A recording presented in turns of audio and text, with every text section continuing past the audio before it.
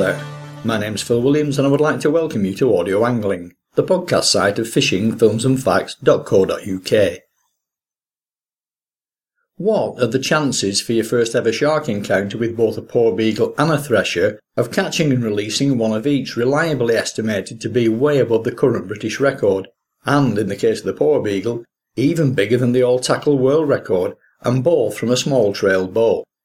Not only that, sandwiched between those two momentous events, two further outings for blue sharks, one of which produced possibly the first ever UK blue on a fly, and the other the largest UK haul of blue sharks in a single day from a trail boat.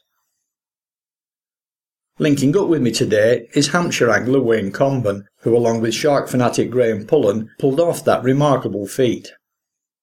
So let's ask that very question. What are the chances, and how does it feel? Well, to be fair, I do feel very lucky. I don't ever underestimate what part luck plays in fishing. At the end of the day, what you do as an angler is you do make your own luck to a certain extent. You have to be in the right places at the right times, obviously using the right baits and techniques. But there again, whatever happens, that fish has to go past and take your bait. So I absolutely realise how lucky I've been to have hooked into a very sizable porbeagle for my first shark, and again, a big thresher shark for my first thresher. So, luck is something I'll take. I mean, I'm not at all superstitious in any way, shape or form. I really am not. I'll mention bananas and rabbits. They're from down in Cornwall, and bananas are from abroad. I've got no problem with luck. Superstition, I should say, but luck is another thing, and I'll take every bit of luck I can get, thanks. As Grand Slams go, that has to be right up there with the best. That said, each of the four events would still be a marvellous achievement in its own right. So let's look more closely at each of the three species in turn, starting with your first ever shark, the one that sent ripples right throughout both the angling and the non-angling world, with extensive national TV news and press coverage both for yourself and Graham Pullen, from whose boat he was fishing in a seat I may well have been sat in, but unfortunately for me, though fortunately for you, I couldn't make it. Okay, yeah, the big porbeagle down at Cornwall. Obviously, I'd known Graham for a while prior to that, and we've been discussing the sharks off and on. Graham, of course, is well known as a sharking man. I think it's his favourite type of fishing, the truth be told.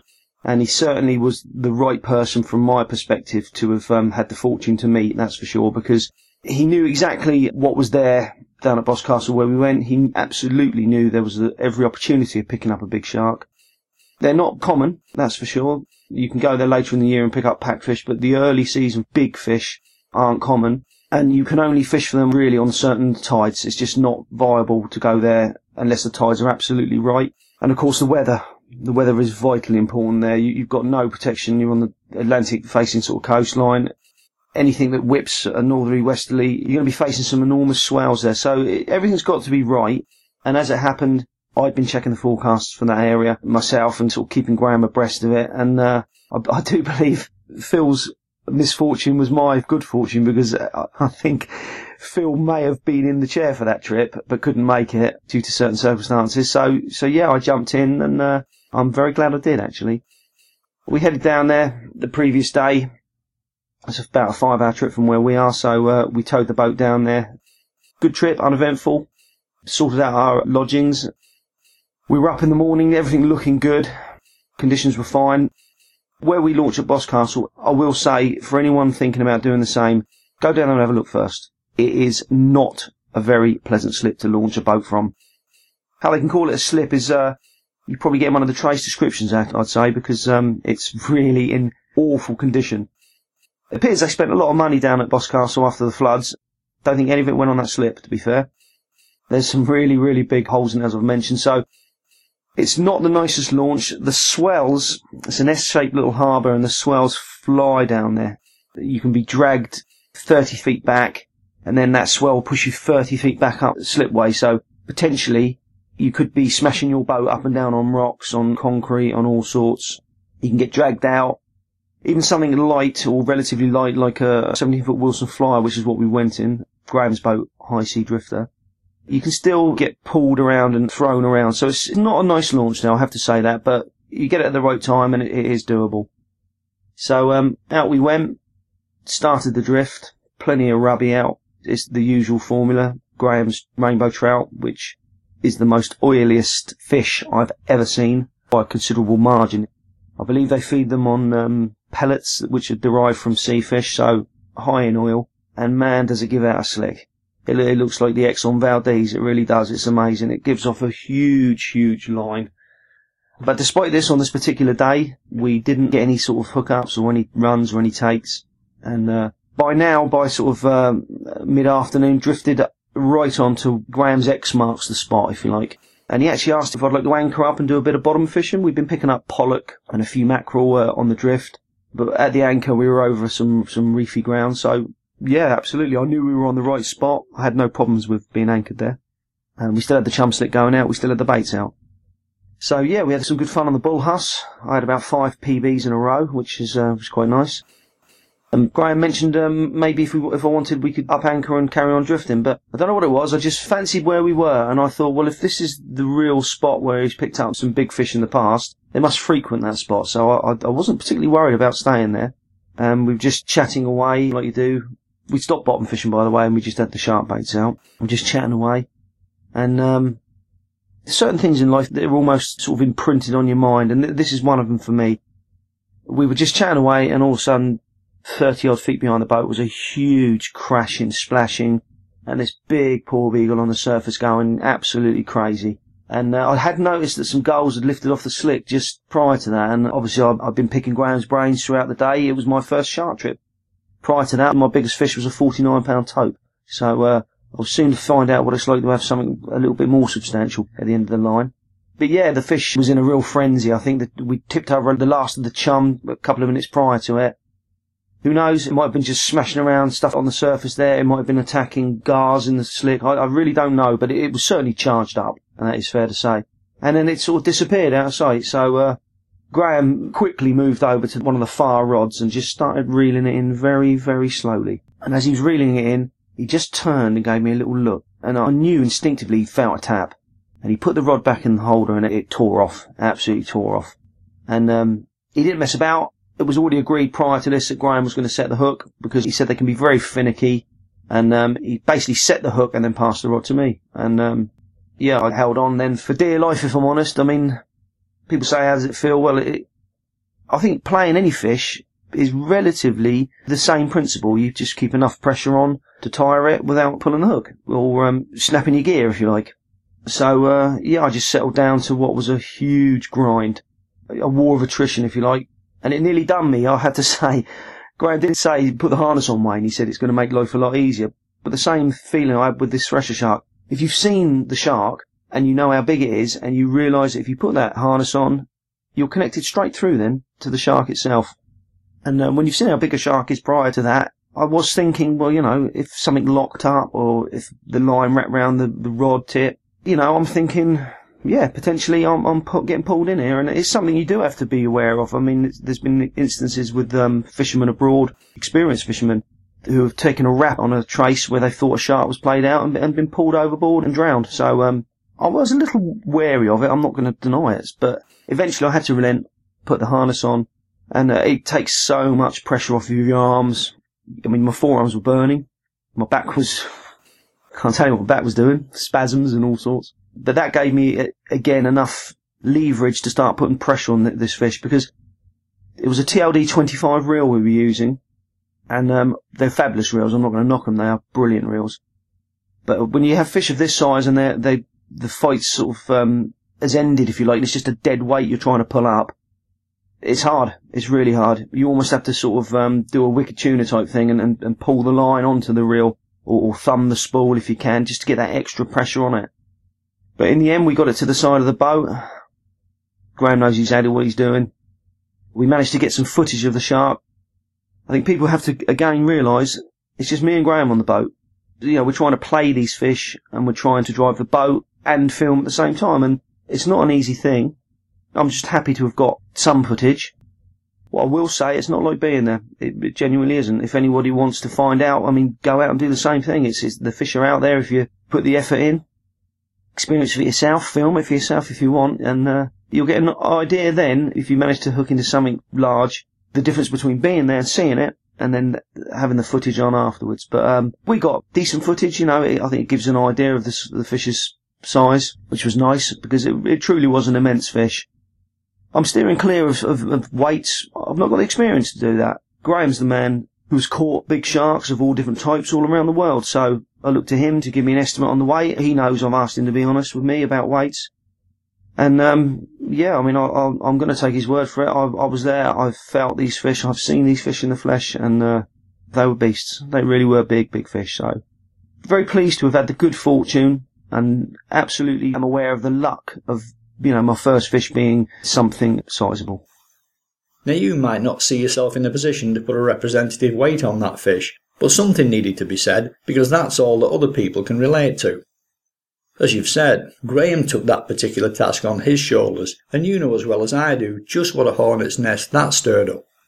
Yeah, I mean, the weight issue is a thorny one, because at the end of the day, people have got a point when they say, well, you haven't weighed it. Well, no, of course we haven't weighed it. To do that requires killing the fish, taking it back in, hanging it up somewhere.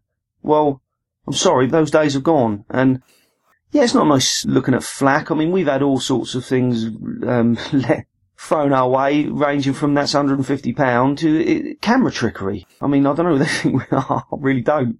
We're not Steven Spielberg, so I can assure you that. We're just trying to show what can be caught in a small boat and trying to show some footage to people. If they want to watch it, great. If they appreciate it, nice. There are always people in angling. There are always people in life, in fact, but there are always people in angling that want to question, that want to knock. They're in the minority, to be fair, which is a nice thing. Unfortunately, a lot of them tend to be the ones that shout the loudest. Well, that's fine. What I would say to them is, if you think you can do better, go out, target the fish, catch them, do your own thing. But what I can categorically state is being there is not like seeing it afterwards on footage. And it's not. I mean, these fish are in the water as well. It's not a photograph taken at the nose of a fish laying on the deck with the angler in the background holding the tail up. That's got to give a very good impression of a fish. With us, we're in the foreground, the fish is down in the background, we're trying to film it. Prior to that, £49 was my biggest shark prior to the Paul Beagles. But what I can do, I'm not daft, I can look over the side of the boat, I can see the immense core that the Paul Beagle had. And in my mind's eye, I can say to myself, would 4 blue sharks lay together fit into this shark? And yeah, it would have done. There's no two ways about that. So when Graham sat in 500, 550, I'm not going to doubt him. I really am not. This is an immense fish I was looking down at. And it's one of those things that we're always going to have it. If you can't bring a fish in and weigh it, you're always going to have people doubting size-wise and things like that. Well, if it means a fish swimming around at the end of the day, yeah, my shoulders are broad enough. Let people chip away, that's absolutely fine. At the end of the day, what I would say, if they want to go and catch a bigger one and film it, my hat's off to them. I'd like to see it. I mean, that's what fishing's all about. We all aspire to catch good fish. I think there's a few people that would do better to go out and do a bit more fishing and a little less talking and tapping on keyboards. But the remarks and comments, particularly to the TV and internet coverage, weren't all negative. No, absolutely not. There were some very experienced fishermen who were film fish themselves who looked at the film and said they had no problems with the weight estimations, which is nice. Most of the comments were positive. Well, I say most, by a long way the comments were positive, which is very nice. Most people are genuine, most people are decent. I think they like to see other people do well. I know I do. I don't resent anyone. I can not like someone, but I can still appreciate the fish they've caught. So, it's just human nature. You can't do anything about it. It's the way of things. The fishing world is rife for it. We all know fishermen's tales and the like. So yeah, there's going to be dissenters, but the majority of the comments were good. A lot of people did actually appreciate the fact that it was a big fish in a small boat. And at the end of the day, that's what we're trying to champion. We're trying to say, look, it's achievable. It can be done. The next shark outing for yourself, Graham and the Wilson Flyer was at Falmouth fishing for blue sharks. Again, this would be a first for you. So how did that one come about and ultimately turn out? Graham knows the area well. He's fished there many, many times. He has relatives down there. We popped in to see Frank Vinicum. His brother's well known for being a top Mako skipper. He certainly put at least one average angler I know onto a very good fish. That shows the man's calibre. His brother Frank, very, very pleasant man. Didn't have to, but he gave us some absolutely sound advice about where to go and target the blues. And his advice was spot on. Not a secret, we've mentioned it, shared it. He just basically said 40 fathom mark, gave us a little direction, a few little pointers. The chum does the rest. I do pinch myself sometimes because this was another cracking day. We hooked into a lot of sharks and we saw some spectacular things, and I managed to get the biggest of the day, which is a fish over 100 pounds. So for my first blues trip, I managed to get a ton up fish, which I was more than happy catching the smaller ones prior to that. We had fish sort of probably 35 to sort of 60. They're very good. They give you great sport, the blues. They're much more obliging. You tend to get more of them around the boat. You can pick them out, actually. The water clarity was like something off the blue planet. It really was something else. And we could see fish way, way below the boat. I think Graham's expression was they were swarming, which is a pretty good expression, actually, because they were everywhere. But yeah, we picked a few individual fish out that were bigger than others later in the day, and almost just sort of threw a bait to them. And Graham had a very good idea of catching one on a trout reservoir rod. Now, I'm no freshwater fisherman. This was a fairly big fish we hooked, or Graham hooked, I should say, on what appeared to be a basic sort of freshwater trout rod, and it put a serious bend in it. The reel never had no breaking. It's one of those ones you break by your hand, so he burnt his hand on a few of the initial runs. We've got it on film. It was excellent, and it genuinely took a marabou feather lure, I believe. Graham cast it, twitched it in front of it, and it nailed it. Absolutely nailed it. When they're in that slick, you see them, they come up to the chum bucket, and then they circle round the boat. What they've done is they've followed that scent trail right up to its strongest point. Then they're looking for that meal. They're charged up. They want something. In this particular blue, he saw the fly. He felt it was something that he wanted, and yeah, he nailed it. And great to watch. Graham did really well to get the fish in.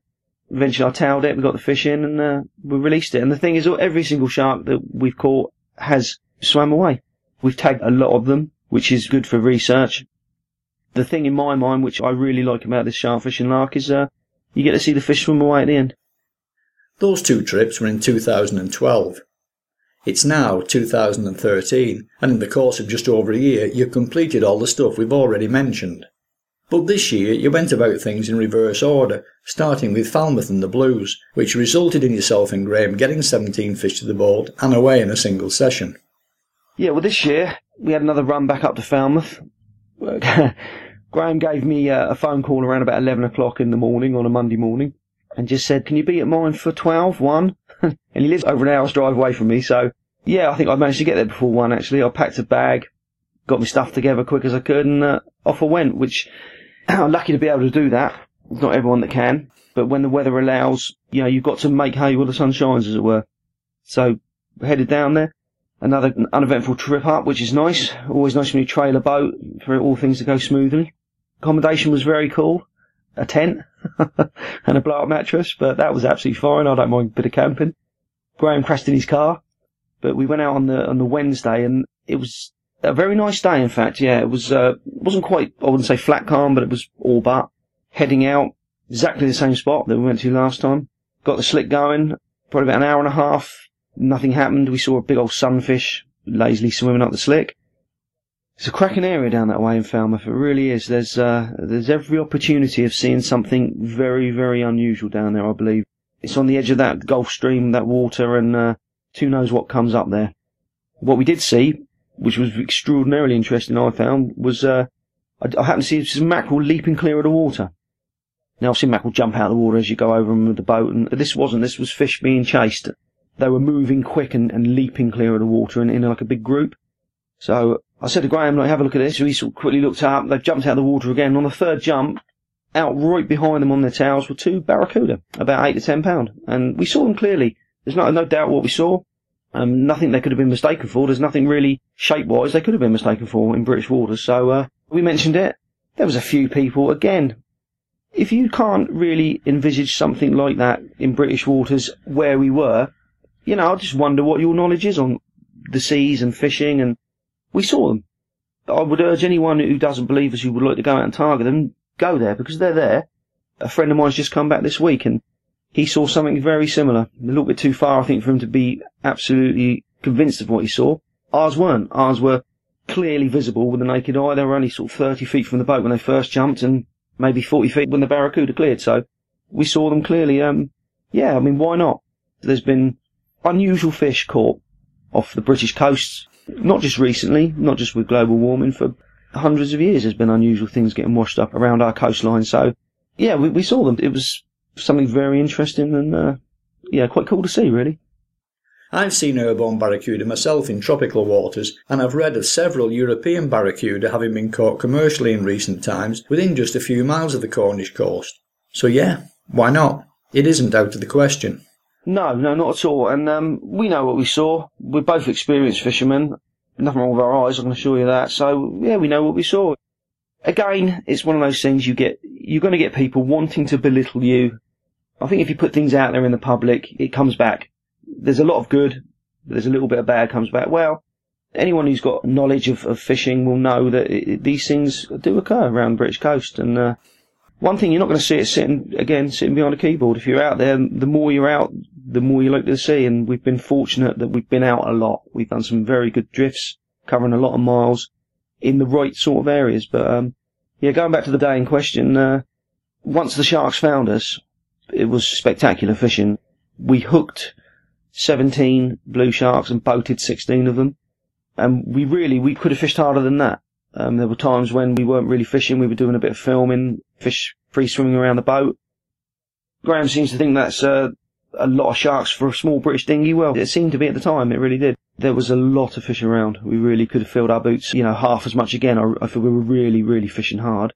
But, it's not all about numbers. I do like to steer clear of talks of records and things like that. Personally, I just enjoyed the fishing. And when you pulled on that many blue sharks, you don't mind a little bit of a respite now and again, or a little look around and a sandwich or a cup of tea or whatever. But yeah, they're there in good numbers this year, and that was a particularly good day. I mean, the following day we went out, we didn't have a thing. It was a different day, mind. It was a lot rougher.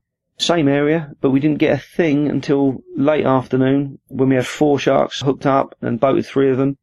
So yeah, we were particularly lucky on that first day. We did very well and had a lot of very good sport. Now, in years gone by, your local patch to the east of the Isle of Wight had quite a reputation for both porbeagle and thresher sharks. The current thresher record of £322 by Steve Mills was taken there back in 1982, on top of which local charter skipper Ted Legg justifiably earned himself a huge reputation for finding big threshers. Then suddenly, no more threshers. But that hasn't deterred you from going out armed with the knowledge from both yours and Graham's earlier experiences to give it a go anyway.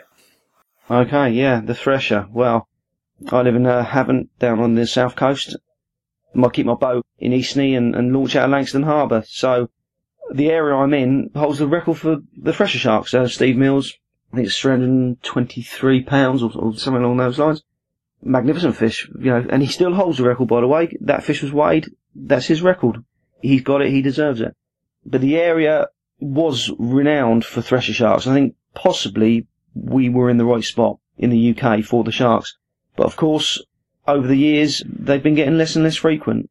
The grounds behind the Isle of Wight, the St Catherine's grounds, I believe at one stage you could reasonably expect half a dozen sharks there in a day, porbeagles and threshers.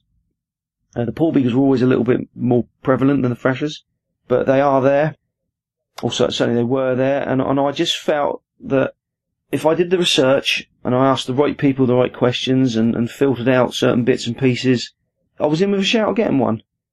And there is a lot of work involved. I mean, mashing the chum, the rubby, is not a nice job. If you've got high trout on a summer's day and you're sitting over it mashing it, it was a little bit like the scene from The Silence of the Lambs where they did the autopsy. I literally stuck a lump of Vic under my nose at one stage rather than breathe the trout in, but it's got to be done. So there's a lot of work involved, like manual work, just involved in the day's drifting, getting everything set up. But the research-wise, I was lucky enough to speak to Ted Legg, who's a commercial fisherman locally, spoken about very well by everyone I know who knows him. So Graham has had the experience of fishing with him on many occasions and said he's the kiddie. So lucky enough, I had 2 conversations with him and he was very good. He gave me vital information which I believe was where to sort of target them. I'm not going to mention it, obviously. If people want to know, then they're going to have to do what I did, I'm afraid. And that's not me being, how can I put it?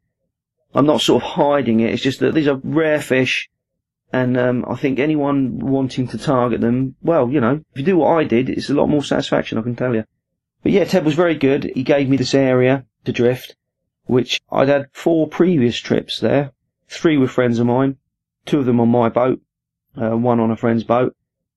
And as is the way with shark fishing, you can very often just be drifting with nothing occurring. Watching floats, making sure they don't cross over, trying to keep the line straight, forever adjusting the wheel so as using the engine leg to give you a little bit of control over where you're drifting. Rafts of weed come through, which they're prone to on certain days in our area. If you get that on a line, that's just going to pop your float, and then you're going to have to bring that in, re-drift it out. None of it's easy, because the idea of the furthest bait out is the deepest bait, and then they get progressively shallower as they get closer to the boat. We did have one bait straight under the boat, deep down. All the baits, by the way, were mackerel, dead mackerel, barring the one under the boat, which was a live mackerel. Incidentally, the Fresher didn't take that one. It took the furthest bait at a depth of about 70 feet, so I will give you that information. I've got to thank a couple of people. There was Rich, Rick and Jeff, who accompanied me on 3 of those, and it's not for everyone. I mean, you've got to be in it to win it. Can be slow, but they were great company. Very glad I didn't hook it when I went out on my own. I've got to say that. I would have had it all to do if I'd have been alone that day. But yeah, the 5th trip was the charm. We were on a slightly different ground than Ted said, purely because it was a little bit of a longer drift on the flood. So I went further west than the prior trips, just so as I could cover a little bit more ground in the right area, and I suppose similar thing to the Paul Beagle, really. It was quicker, but we were just sort of chatting away. Probably, imagine an hour and a half of the drift we'd done. We were just chatting away, and the reel right next to me just tore off.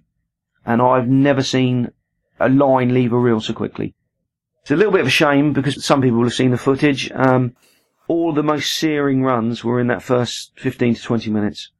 It literally melted line off the reel.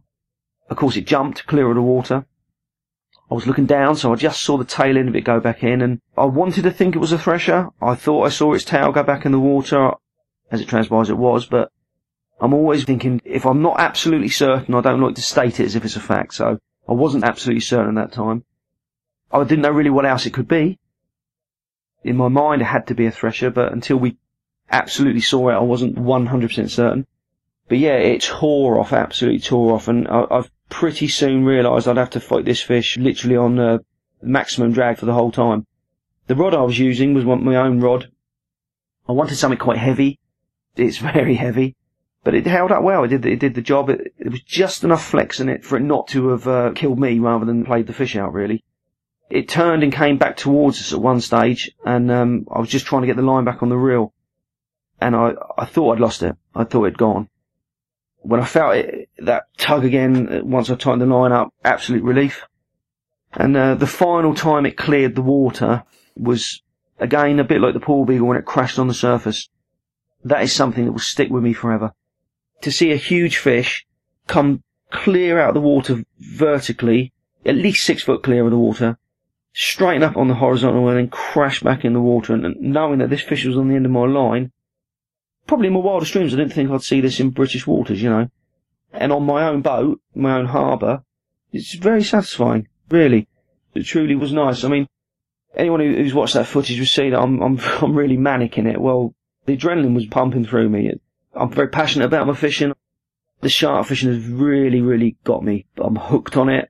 I've always wanted to try it. I'm getting the chance to now. But yeah, we got that fish to the boat 3 times, and 3 times it just took straight off again. One time it had well over 300 yards of line out, and this is against the drag, with the harness on, with my thumb on the spool trying to add a bit of pressure to it. You know, there's just no stopping this fish, really. So we were chasing it down, gaining line that way, and the 4th time it came to the bite, I could feel something slightly different with the fight.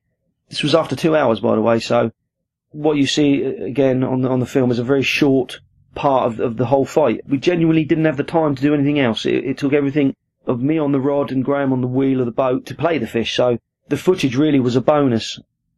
What I particularly liked about the footage was the underwater shot. There's a shot where the fish is under the boat, and I think that gives you a better perspective of its size. I mean, its dorsal fin's touching the bottom of my boat. Anyone who wants to sort of quibble about sizes again, all I'll say is it was a big fish. Again, it was another truly, truly enormous fish. Again, Graham has his view on the weight of it. I'm going to back him on it. I was there. I saw it. He knows what he's talking about. the tail came crashing over, and this is what I was wary of. I've actually seen an episode of Wicked Tuna quite recently where one of the skippers got twatted with the tail in the ribs, and it proper done him, proper winded him, left a nice mark on his ribs, and that fish looked about £150. So I was looking at this one at the side of the boat and thinking, I don't want to get hit by that tail. And as it happened, at one stage it came crashing over between me and Graham and actually slammed on the rail on the other side of the boat. I mean, my boat's got a 6-foot beam, so it gives you an idea of the length of the fish's tail. Even then, at that fourth time of asking, it was by no means played out. It wasn't a dead weight fish. It still had a lot of juice in it. And to be fair, we both of the same thinking. We'd got some footage. It's a big fish alongside a Wilson. And, I suppose I was a little bit concerned about, what if it's slammed hard against the boat or whatever. You don't know, do you, what could occur? So I think between the two of us, we decided we could see the hook was pretty much in a bad shape. It looked like it could have come out any time. So Graham's got a nice long-handled T-bar. He just basically popped that hook out and it swam off like a torpedo. It had a lot of life in it. And great. That is what I wanted to see. At the end of the day, I fish for sport. I don't fish for trophies. I don't want to kill anything.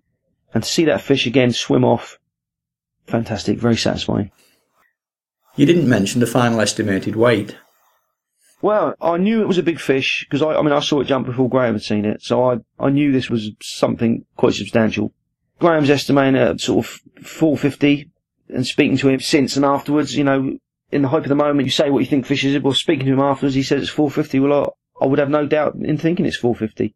Incidentally, I've got the float that I caught the fish on, and there's a photo with that float in it, and that'll give you an idea of the size of the fish as a bit of perspective. As I say, the underwater footage against the boat does as well. But again, people can make what they will. What can we do now? We can't do anything. We were never going to bring the fish in. I honestly believe that the same people that want to sort of belittle what we've caught, they would be the first ones to complain if we'd have killed the fish and brought it in and hung it up for a weight. So you just got to expect that you can't win. But no, the response has been really, really positive again for the Thresher, particularly from the people at the Eastney Cruising Association where I keep my boat. They've been very supportive. Every time I've come back on the prior trips when I'd had nothing, drifting sort of 10 hours without a take, they gave me lots of encouragement. And the nice thing was, not one of them sort of accused me of wasting my time. They all said, we've got faith in you catching one. So that was really nice. Really nice. Appreciate that. And based on the level of success you've been enjoying, on the day of the Thresher, I believe you also motored off to St Catherine's Deep with a big pile of rubby-dubby, which you put down on a buoyed anchor overnight, hoping maybe to attract a 6-gill shark to try for the following day, as a small 6-gill had been taken in that area quite recently. That's right. We'd had a huge amount of heads and carcasses of these trout, which are still full of oil, but they're a little bit harder to process. Incidentally, I think the way forward of that might be a little twig chopper that you can buy, the ones that chop all your stuff from the garden. I think if we had one of those, we could probably process that chum quite well. I'm not sure about cleaning it afterwards, but cross that bridge when we come to it. But yeah, we had a lot of heads and frames, so Graham had frozen them all down in a big bucket, and on the way out to that drift, we dropped it down in St Catherine's Deeps, right in the eastern edge of it, in the deep water. We had it suspended about maybe 10 feet off the bottom. And then maybe about another 10, 15 feet under the surface, we had a smaller tub attached with a grapnel anchor, and we used a buoy. And there was plenty of rope there. The tide the next day was dropping, so we were pretty sure. We'd already made sure the anchor was bit in nicely. The idea of that, by the way, was the following day we were intending to go there, anchor up, and put some big baits down, just to see what might come up from that deeps, because I'm not sure if anyone's tried this technique before there. There's some very deep water there. Fast flowing, very interesting ground. If you don't try, you don't know. So we had an idea to anchor up there the following day and fish some big baits on the bottom. Last year, a small 6-gill shark was actually caught by the Nab Tower. I believe it was about 27 pounds. Now, I don't know how big a 6-gill is when it's born. I'm not sure if anyone knows. But I do know they get to 1,000, 1,500 pounds as adults. So I'm thinking, possibly that fish, may not have been that old. So potentially, was it born locally? Well, who knows? We had full intentions to try, and the unfortunate thing is we got there and it had gone. Now, you can say to yourself two things. Probably the most likely is that someone's gone past and thought they'll pull that up and have a look what's on it. I'm afraid that is part and parcel of putting stuff out at sea. If you really don't want to get it nicked, don't leave it out there. It's a sad state of affairs, but I made a lobster pot once, left it out overnight, just the once. That was gone. Came back next day. Ta-da. So, yeah, I mean, potentially somebody could have taken it, but who knows, could something have come along and been chomping away at that and bitten through the rope? We'll never know now, but it's something we've a mind for trying in the future. So with this incredible run of form you're both having, would it not make sense to try another run down to Falmouth, specifically targeting makos, which incidentally have been caught again in both UK and Irish waters this summer for the first time since 1971? I, for one, certainly wouldn't bet against yourself and Graham getting a result there, or even in the future with a big 6-gill. Now that really would bring a sour taste to the mouth of those individual internet forum slaggers, for whom it seems the keyboard is mightier than the rod. Yeah, I do fancy my chances, actually. I really do. And why not? Why not? The problem is, it's time, it's money, it's the weather. But yeah, I mean, fantastic. Fair play to those fellas for catching that mako. The skipper in question puts a lot of work in. And the angler himself, you know, I felt he should have got a lot more credit for it. To have caught a poor beagle, a blue and a mako in the same day. I mean, fabulous. Fair play to that man. We were down there, as I say, for the blues. Of course, in your back of your mind, you're thinking, potentially, what else could take your bait? If I had the money, I'd be down there on every opportunity, I can assure you that. I really would. I feel the fact that there was a mako caught in Ireland as well, they're there. I never had any doubts that they were there. I mean, you know, in the heyday of mako shark fishing, you had 10, 15 motes a day, huge chum slicks. So there was a good chance, if that many baits in the water, that someone's going to hook up. Well, there seems to be more people doing it this last year than I've ever known before, trying to go out and capture sharks. So, yeah, I mean, someone could be that lucky person that hooks into one from their own boat. I'd like to think that maybe it could be me. Well, as I've said, you wouldn't bet against it. On the other hand, if you never caught another big UK shark again in your life, you'd still be streets ahead of most of the other people, because you went out and did it completely under your own steam and from a small trail boat. My thanks then to Wayne Comben for reliving those experiences with us here.